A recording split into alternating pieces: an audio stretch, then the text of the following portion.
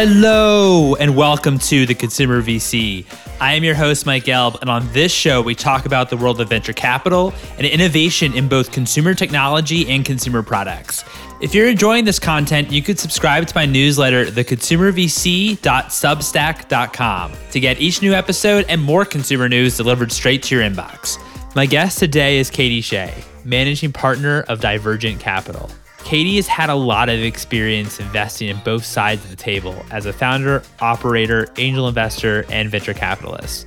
Some of her investments include City Row, Parade, and Topicals. We discuss why and how she launched a venture fund in the middle of the pandemic, how she approached angel investing, where the bar is for digitally native brands, and much, much more. Without further ado, here's Katie.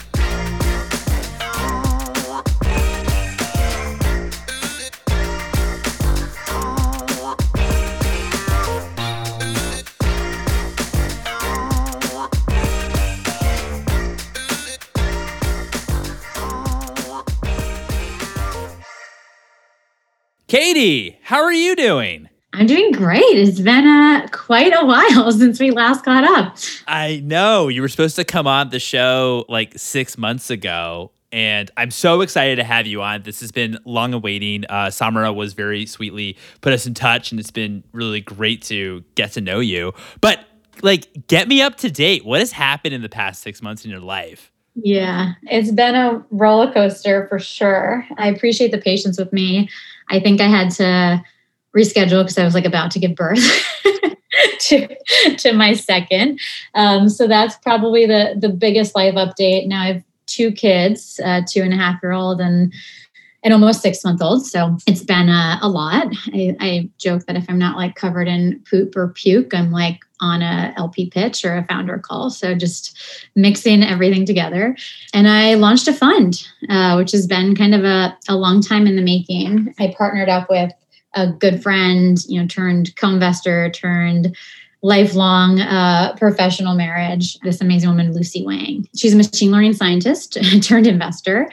She was first investing at Greycroft and then a smaller deep tech fund called 11-2 Capital. I think you know more about my background, but I came into venture very much from the founder and marketing side of the house. So I spent my entire career launching and scaling startups really from that 0 to 30 million in revenue stage before I started angel investing and before I got into venture full time. Lucy, totally different, very complementary skill set. She's the CTO to my CMO background. She's kind of the entire ecosystem's go-to, robotics, machine learning, AI, totally my better half. So we've known each other for almost a decade. It's kind of a partnership that I think had always been in the back of our minds. And then we decided, hey, global pandemic, this is the perfect time to raise a debut venture fund. But yeah, we did. And so we hit the ground running, really started deploying in March. And definitely a labor of love, but every day we're getting kind of more and more excited about the partnership thesis, the companies we've invested in. So I joke with everybody that the last 12 months was my most productive year. It grew like a human baby, a venture baby, tried to potty train another baby. It's all downhill from here. That's amazing. Well, first of all, congrats for having a second child. That's amazing. As well, launching a fund. It's so interesting because I've even talked to other people in certainly different capacities, but it's when the world seems, quote unquote, ending or something, catastrophic as, global pandemic, then sometimes you maybe realize, okay, well, what do I actually have always wanted to do, but never really thought about the opportunity, whatever. And so I feel with Divergent, it kind of seems maybe that as well, along those lines. I completely believe that this 2020, 2021 vintage is going to be a 2008, 2009 vintage for a couple of reasons, right? We could be wrong. We're pretty confident. And I think the main reason why is when you think about both on the founder level and the fund manager level, I think there's a lot of people most years where you're oh man, I want to go do my own thing. I want to start a company. I want to start a fund. I think it's really the true crazies that actually do it when the world is full of volatility, right? I think all of a sudden you're civic unrest, political unrest, global health pandemic, I'm just going to stay at my cushy job at Google or my cushy job at a tier 1 venture fund. So I think a lot of the companies and the firms that basically were founded over the past 12, 18 months are really being led by people who literally could not see themselves doing anything else, right? Like they were willing to take the risk. They were willing to work harder and, do whatever, raise, start during a pandemic. We'll see if that comes to fruition, 10 to 15 years from now. Venture is a pretty, long tail industry, but I don't know, that's what I'm seeing from founders and managers. It's really the true crazies that got out there last year. Yeah, no, that's a really, really good point. I love that idea. And especially I think it holds true when you do have a pandemic, the true crazies are going out there. And I also think, right, if you're able to survive something like the pandemic, it could be that your competition's washed away. Right. And so there's just enormous opportunity for that as well. Speaking, just because your backgrounds are a bit different between you and Lucy seems to come more of maybe a deep tech background. How are you thinking about opportunities and what overall is your thesis? So it's so interesting. So when Lucy and I first met, there was no professional overlap. We met at a tech conference, we became friends, and we never talked shop because Lucy was a deep tech investor and I was a consumer generalist investor, right? Lucy was kind of chasing PhDs, commercializing their life's work out of universities. And I was chasing people leaving Facebook and Spotify and whatever to go build the next unicorn. So it's really interesting. There was no overlap in the beginning. And then really, I think the initial kind of starting light bulb for Divergent is that we noticed that changing a couple of years ago. So what do I mean by that, right? All of a sudden, Lucy would meet with the founding team and it was a robotics company. But instead of the founders wanting to do that super safe deep tech business model, the robotics as a service route, the founders wanted to own more of the value chain, right? And had the robotic cells themselves and sell directly into OEMs. And so she'd be like, this is super interesting. She'd call me and be like, how does go to market work here, right? Who do they sell into? What is the buyer persona? How does that buyer persona think about ROI? On the flip side, I was starting to see, for example, the founder of a digital healthcare company, but at the core of the technology was a really complicated machine learning algorithm that was way above my pay grade to know if it was good or bad, or there was hundreds of competitors. And so I started calling Lucy more and more often. And I was like, hey, I like these founders. I like these markets, but can you help me out with the tech? And literally a 10-minute call with Lucy was the most productive, efficient way to get ramped up on something that I didn't know.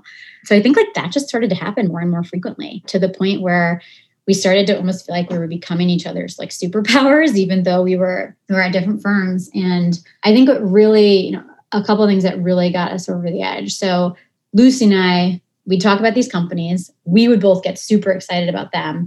They didn't perfectly fit in either portfolios, right? These were companies that didn't perfectly fit in a deep tech portfolio. They didn't perfectly fit in a consumer generalist portfolio. And so we would share the opportunities with our peers, with our other friends who were investors. And everyone was there's too much risk. There's tech risk and there's business model risk. I now have a $1 billion fund. So I'm just going to wait and see until one of those risks diminishes a little bit, because, I have to deploy a $3 to $5 million check to make my portfolio construction model work anyway. That was super interesting to us as feedback, because we're wait a second, where is the brave capital in the market that's willing to go super, super early, pre-product, pre-revenue? And I think that never scared us and doesn't scare us today, because I have this CMO skill set, right? I can underwrite, go to market and CAC to LTV. I can log into a Facebook ads manager account and see if things are going well or not well. Lucy, she knows tech, she knows the science. And so she can really underwrite that side of the house.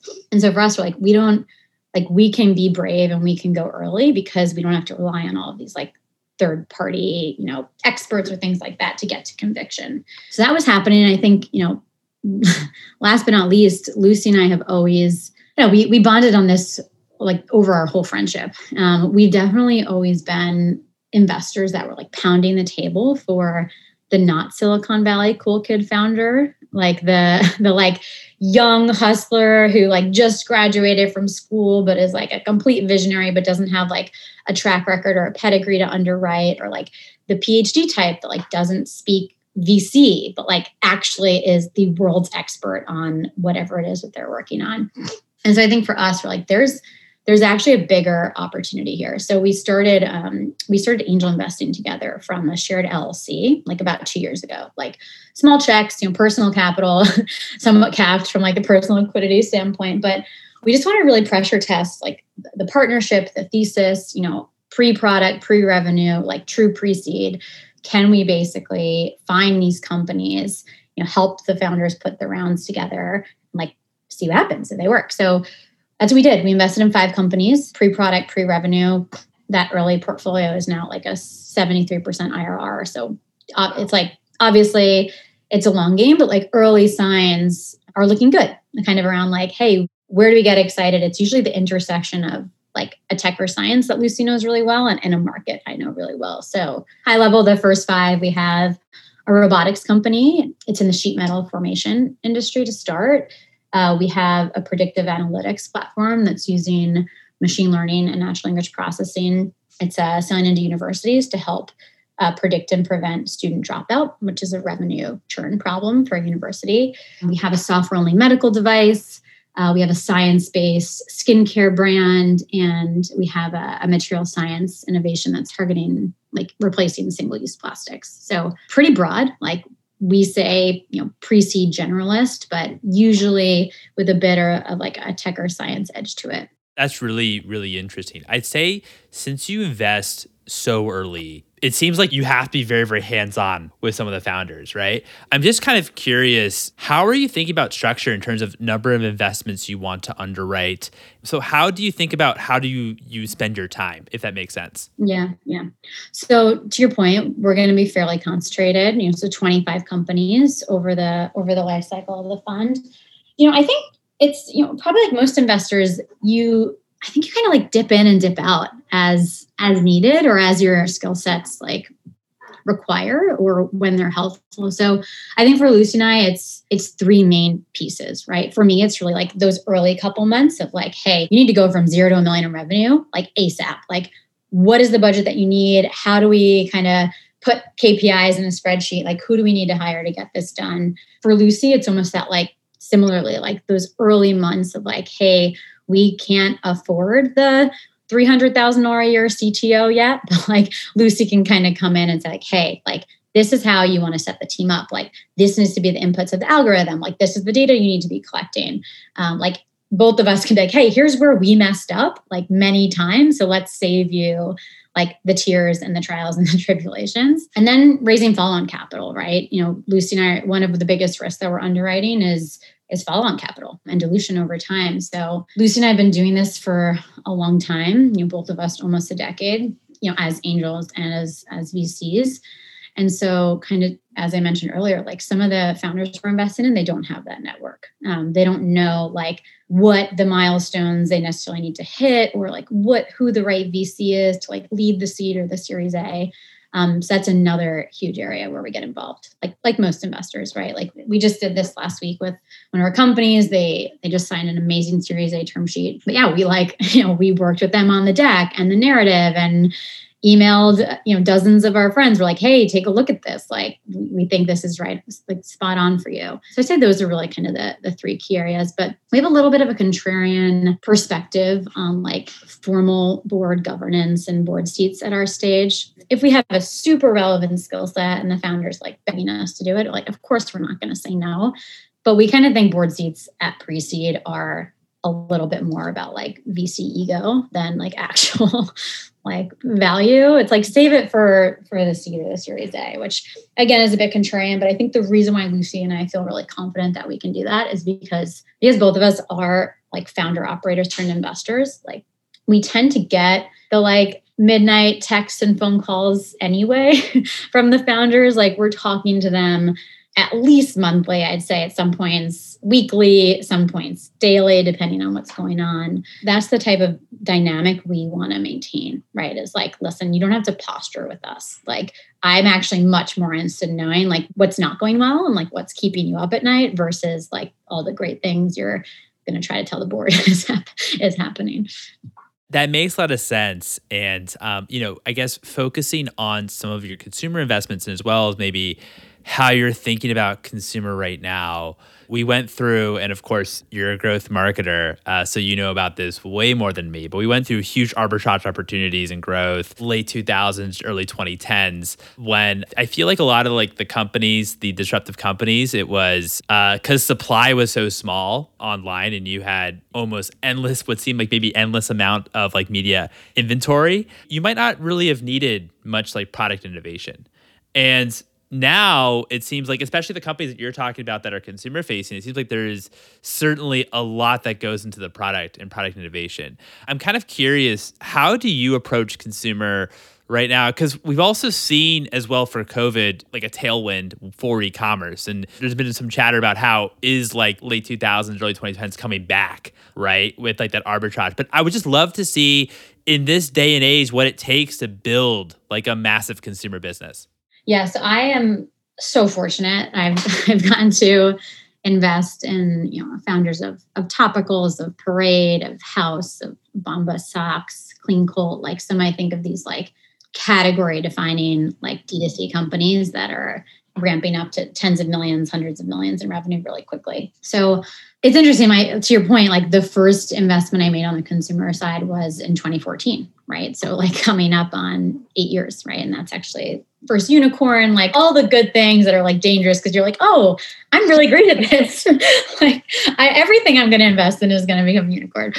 So let's see. I think I can do this in a few ways. I think consumer or not, for me, I'm obsessed with founders that are really trying to solve a problem. And so I think that can look different in different categories, but especially in markets like this, which are quote unquote frothy, even though I kind of hate that because sometimes founders are like, if there's so much money out there and it's so frothy, like why is fundraising still so hard? So fundraising, I think, can still be hard, even in a quote unquote frothy market. But in markets like this, especially, I think it's nuanced, but it's there, right? There's a difference between a founder that wants to start a company and a founder that wants to solve a problem.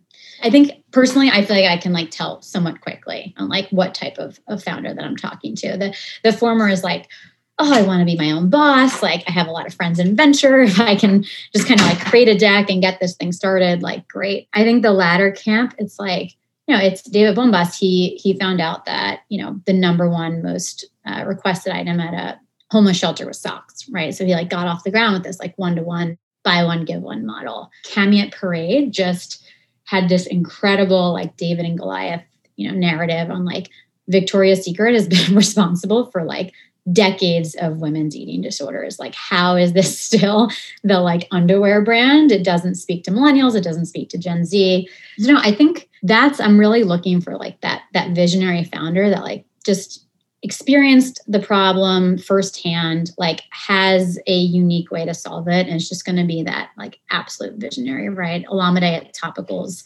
she is incredible Black founder. Every single item in the ointment aisle is basically built for white skin, right? Like acne scarring, hyperpigmentation, eczema. She's like, I'm going to go build a brand for me. I think when you have a founder that is very similar to the customer, you save yourself a lot of time and energy and money making mistakes on what the customer might want because they are the customer. They kind of like know what that person wants. I think the other thing that a lot of these breakouts have done really well is like they've created this cult community around the brand. Particularly, I'd say the brands that are focusing a bit more on like Gen Z, like it is wild, like how much like micro influencers are moving the needle for some of these brands, right? Like they're not even looking to get paid, right? They just want to feel like they're part of something cool.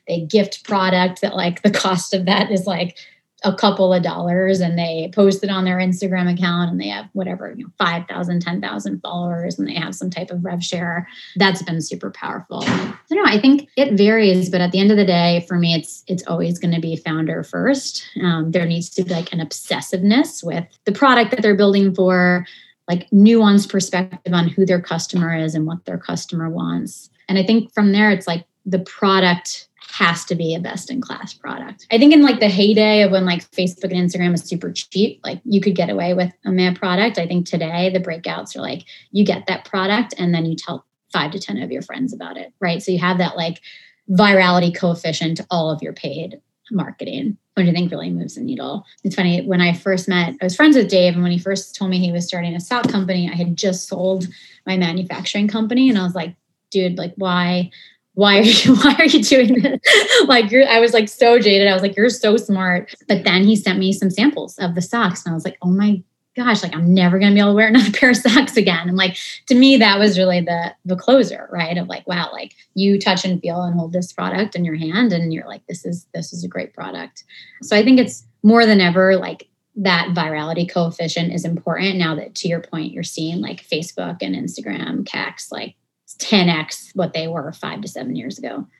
When you're underwriting risk, and if it's a brand that, for example, the founder is very much attached to the brand, like maybe the founder is becoming a celebrity in their own right through their brand, if that makes sense. How do you think about that? Is that a good thing? Is that a bad thing? Is that can sometimes be a little bit unnerving? I think my founder type, like, they kind of know that they need to be a bit self-promotional to like get this thing off the ground, but they're actually like not at all obsessed with that. And even within my portfolio, I have different variants of that. Like David Bombas, Ryan at Clean Cult, I'm not even sure they have social media profiles. Like Helen at House, Cami at Parade, Olmani at Topicals, they're definitely a bit more of like the face to the brand. It's interesting. I actually haven't noticed until I just said that out loud. Like there is a gender component to that, where like at least in my portfolio, the female founders seem to be a little bit more attached to the brand. But I think that also makes sense, right? Like if the majority of your customers are female, like that's a part of like the inspiring story, right? It's like, I'm buying from a female founder, right? That's like kind of changing the ecosystem. So I don't know. I definitely want to invest in a business that, even without that founder having to be everywhere, the business is going to work. And I think that comes back to your earlier point on product, right? The product, like the bigger the business gets, the further and further customers get away from the founder story anyway, right? So I think it's like a great way to get from like 0 to 10 million in revenue, 0 to 15. But at some point, like something about the product and the brand needs to be resonating outside of that founder narrative. So I don't know if that's particularly insightful, but that's definitely one way to think about it, and kind of how I've thought about it as well. No, that makes sense. I mean, I guess when you're thinking about the long run, especially if you want to build a business that can achieve venture-backed returns, I think to your point, the product has to be incredible. Like maybe you can do quite well based off of the marketing and the branding in the early days. Obviously, those have to be great as well. But the product and that experience, that delightful experience, like when you open Bombas for the first time, for example, right? When you actually, that product really has to grab you. And that's really almost like the long-term like competitive advantage that you have. Yeah, totally. And again, like I think, when I think about like next generation commerce and like kind of what we're thinking about on the Divergent side of the house, I'm very intrigued about like stigma heavy brands right now and like consumer opportunities. So like, I think Parade is a decent example of that. Topicals is a decent example of that. Even House, right? Like it's booze, it's underwear, it's like ointment for like skin issues, right? And I think when you have this like some type of like extra barrier of difficulty that the brand needs to like jump over to work, it's even more powerful on the community side, right? Like, cause like someone that buys Parade doesn't just feel like they're like, oh, I'm like buying some new great $9 underwear and it's like more sustainable. They're like buying into the story of like the new American underwear story. Like Cami says that a lot, right? Like taking down the bad guy of Victoria's Secret. Topicals, but similar, right? It's like you walk into a CVS and like nothing about the formulations in any of these products on the shelves right now have been updated in 30 or 40 years. They're made for like light people. Like that's not what the world looks like anymore. So I think that's something that Luce and I are kind of thinking about on like the next gen commerce and like where these cult brands come from. And I think for us, we're definitely more intrigued right now if we think there's like a stigma or like a David Goliath story, because Topicals, right? It's like, I think what they're doing for skin empowerment is what like some of the brands have done for like body empowerment before, right? It's like, why is perfectly clear skin the most beautiful skin, right? Like we all have acne or eczema or dry skin or whatever, and kind of just like normalizing that journey. So, that kid now that's like literally on social media starting at the age of 7, which is like petrifying, has a little bit more of a representative worldview based on the brands that they're seeing. Totally. I absolutely agree. And gosh, I wish we had this conversation a month ago because I would have invited you to speak if you be game at the Sigma Summit, which was 2 weeks ago. We had brands and investors all talk about categories that were heavily stigmatized, which was a lot of fun. So we'll definitely get you next year if you're game to be a speaker at us. That was a lot of fun. But how are you seeing, and I appreciate how you thinking about as well, like new developing markets and thinking about what's wrong with the current players in the market, right? Who are they not serving? And I think topicals was an excellent example in that way. How are you also seeing brands, like interesting ways brands approaching growth? Like there's a lot of talk, a lot of buzz about community. You need to build a community, but I'd love to kind of hear, especially as someone that's, a prolific marketer like yourself, how are you thinking about some of how these new brands are approaching growth? So it's interesting. If I had to talk about one thing here, what the difference that I'm seeing like in kind of in the market of like, companies that they're growing, they're going up to the right, and like the true breakouts, like clearly on that venture scale of like 5-10 million in year one. Honestly, like these brands they're pumping out so much product. Like I think like the days of like single product or like small silhouette or like kind of small capsule collection are gone, right? And like where I've seen the most success, again, I've invested in like 50 companies now, not just, brands exclusively, about half of them personally and then half as a VC. That is where I'm seeing like true sales velocity come from, right? So like going back to like Parade, right? Like they literally launch like a new brand almost like every single week. Like they have Lease and then they have Sport and then they have Pastels, they have Days of the Week. And so like they have this diehard customer and then they add something new that they can buy like every 2 to 3 weeks. You see the same thing with House, right? Like they rely more on like new flavors, right? They have like this starter sample pack and like try your own flavors. And then every month they kind of have a new flavor. So like if you have these customers in the door that like the brand, like the product, I'm seeing that work really well. So to me, it's like more and more of a reliance on an exceptional product development team that's almost like cranking out new products definitely more than the incumbents. But that to me is where I'm seeing like real LTV expansion. And then it feeds on itself, right? Because for any like performance marketers, this is not particularly novel, but when you have that type of like velocity of new product launches, flavors, like whatever it is, you can build stronger and stronger lookalike audiences based on your highest LTV customer, right? So like the higher and faster you can get that high LTV customer and like start to build lookalike audiences off that customer, it's like becomes a beautiful kind of system in regards to paid complementing organic complementing paid. This reminds me a little bit of actually a conversation with Megan Bent at Harbinger Ventures. And I was wondering, how do you then, if brands you see are releasing a lot more SKUs, how then as an investor, are you thinking about operational efficiency versus maybe like brand efficiency? Because of course, I'd imagine you kind of run into a bit of a problem there. Yeah, I think I'm more like known on the performance marketing side now, but I started a manufacturing company in college and we sold it in 2013 and it was very different. Like we never raised capital. We bootstrapped to profitability. We factored against our receivables to grow. We sold to like the Neiman Marcus, Macy's and Bloomingdale's of the world before all of those like went out of business. So it was a very different landscape.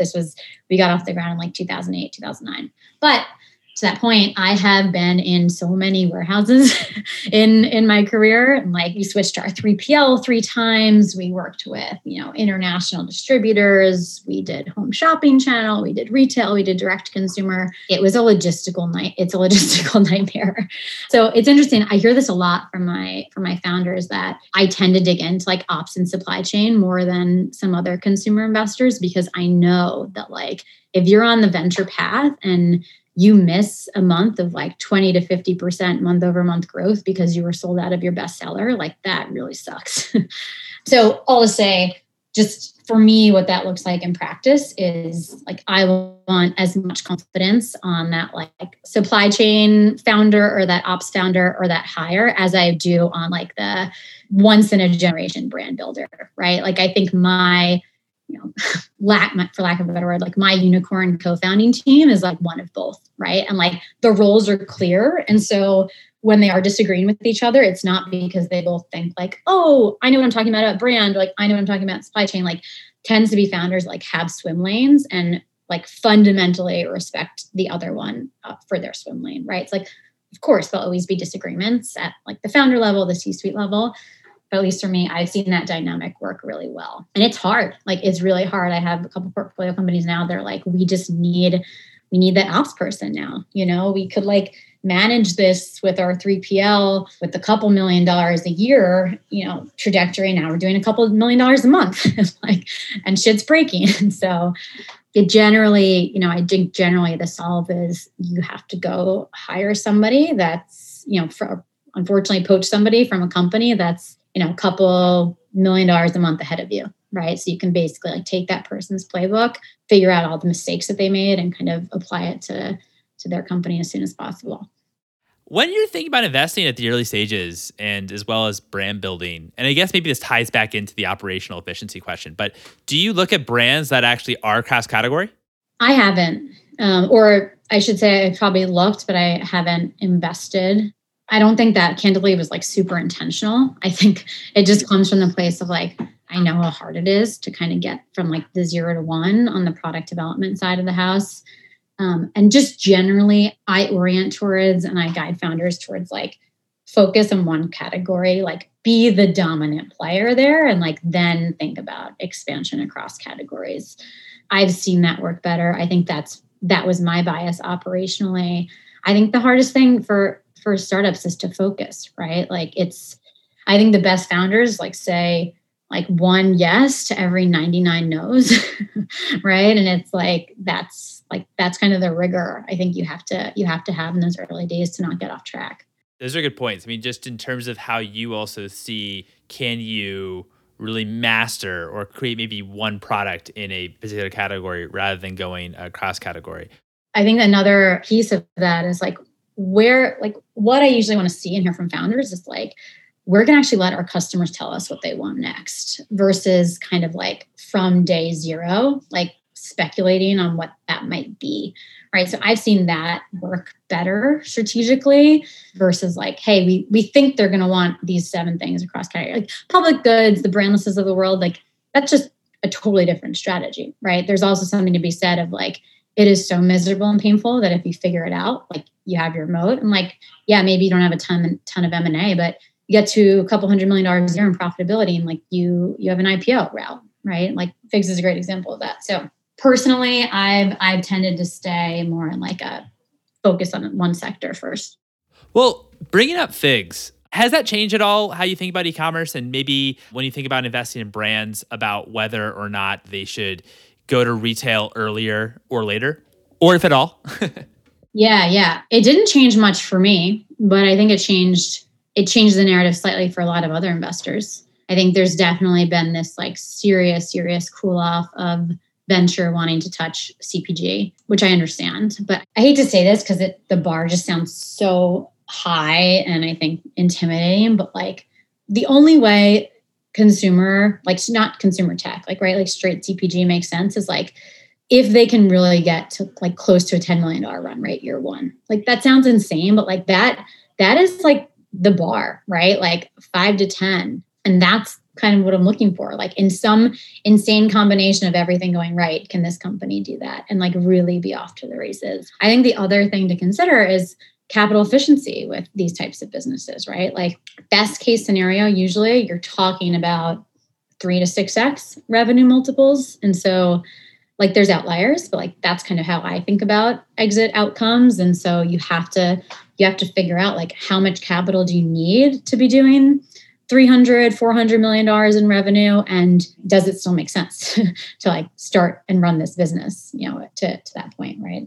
I think the line is a little harder on, hey, we want you to be profitable or close to profitable for consumer businesses than it is for SaaS software, kind of a whole other host of business models.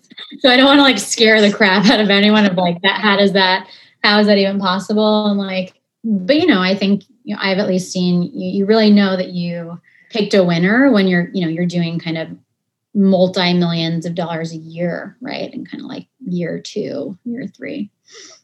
And don't get me wrong, like I was raised by entrepreneurs and small business owners. Like I have nothing against lifestyle businesses. Like I think they're incredible. And I think that those are the right types of businesses for 99% of people that think they want to start a business. But I'm strictly speaking into like what makes sense for a venture portfolio.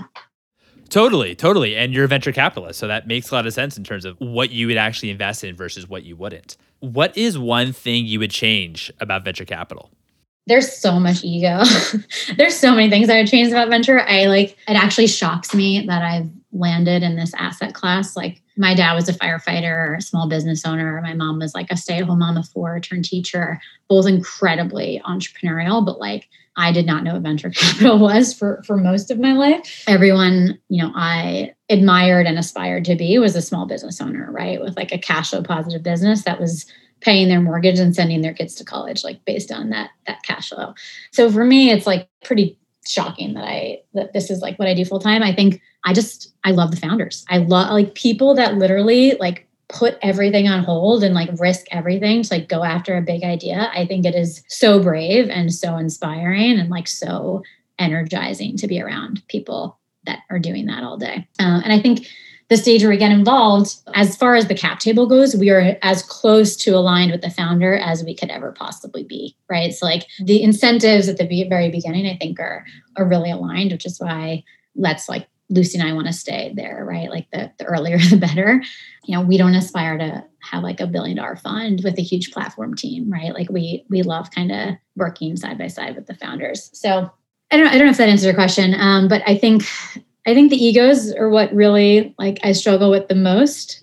I find it kind of funny that like anytime you have like a success story, right? Like a multi-billion-dollar outcome, an IPO, Twitter blows up, blog post blows up on like, we called it, like we knew that this was going to happen. And like, I think the reality of it is VCs are mostly wrong, right? Like, let's just say you do have a 25 to 35 company portfolio, which is probably average across the industry. Chances are 1 to 4 of your companies are going to make up all of the returns of your fund, which means you were wrong like 75+% of the time. So to me, just like that statistic next to the egos is like the intellectualization of everything is kind of like my biggest pet peeve. And I think from an ethos perspective, Lucy and I are really similar there. Like if we have 30 minutes to kill, like we're not going to get in a Twitter fight. We're not going to write a blog post. Like we're going to call a founder that's having a bad month. And like, that to me is just more my style of venture, I guess. But sometimes I definitely feel like we're a bit outliers there. Lucy doesn't even have a Twitter account. She might be the only VC I know that doesn't have a Twitter account. That's awesome.